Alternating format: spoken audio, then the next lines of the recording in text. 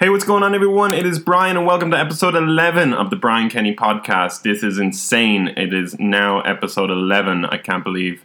So that would mean that I have now done five weeks running on the podcast. That is amazing. They drop twice per week on Tuesday and on Saturdays. And I hope that everybody is enjoying it. I'm seeing the stats are increasing and people are subscribing and learning and listening, which is really great, and it eggs me on. It actually makes me a little bit disbelieve that this is actually happening, and I can't believe that people actually care about what I'm talking about. But hey, that's pretty amazing. But yeah, that's cool. Let's keep it up. Let's keep it going. Thanks, peeps. Lots of love. Okay, point number 1 today. If I'm in a bad mood, it affects my interaction with everything. So this is something that I've noticed when I was young. I was very introverted. I've only become, I would say, more extroverted in the past maybe 5 years or something like that. And beforehand, I was just completely content to be in my own space and my own environment, versus now I completely feed off the energy of others, and it pushes me to grow teams, grow MiniCorp, and grow myself, which is amazing. But I've noticed that when I'm in a bad mood, I find it very difficult to get out of that bad mood, and it affects a lot of things. It affects who's around me in a very close proximity, but it also affects how I respond to different things like emails or text messages or WhatsApps. And they can't read my face or my body language or anything. So the negative impact on what that could potentially mean to somebody who gets a message from me is really bad. So I want to focus just a little bit on just being mindful of that, and also, maybe I could wait for an hour or two before I reply to that text message or before I send my emails. So there's a lot of ways I could deal with this, and I just need to be aware of it and to cop on to myself, as they say.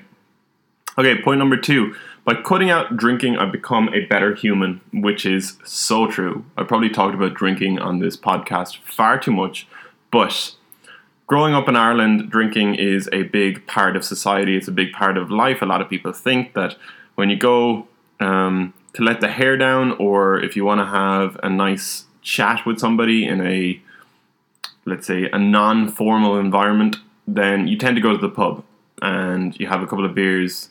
But what really happens is that you have a good conversation for the first 2 or 3 beers. Everybody's focused on having a couple of more drinks.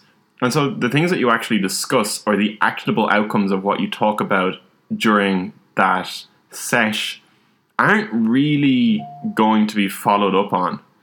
And the overall, the overall outcome of what happens when you go for a couple of beers is just, it's not worth it compared in a balance with the hangover and the loss of money and all of the other crap that goes along with it. And what I've noticed by cutting out drinking is that I have far more depth in the conversations that I have with people. I take a lot more out of them, and I also try to follow up with people, not be a dick and promise them the world, sun, moon, and stars, and not actually do it. So there's so much benefits to not drinking. I've also become a better father, I think, and a better husband, which is amazing. Getting a little bit deep on the old podcast there, but it's true. And what I've done instead is, I obviously want to keep my social life nice and active and really strong. And so I tend to go for dinners with people when I can. And I'm a lot more relaxed in general. I'm not always kind of jumped up, ready to go, pumped and fecking, just I try to live in the moment and be a little bit more chill. And it's really working. Everything is starting to change. And it'll be 4 weeks on Friday since I've had a beer, which is cool. Okay, point number 3.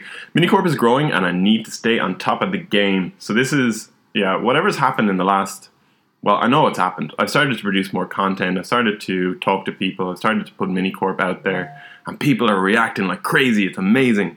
Everybody's, the amount of new clients or prospects that have come into MiniCorp has grown like crazy, which is amazing. But it scares me a little. The team is growing. I'm trying to hire another engineer at the moment. And you worry, or I worry, that at the moment I could be in a high growth spurt. And what will happen in January or February is that it will tail off. And then I have this big, huge wage bill and maybe no work to go along with it. And so, like, I've obviously tried to protect the company as much as I can, grow the cash flow, grow the money in the bank so that when there are those negative months that you can balance it out a little bit in equilibrium. But it worries you. Like, every time you hire somebody, you're completely happy and content because you're going, the team has gotten that one extra stronger.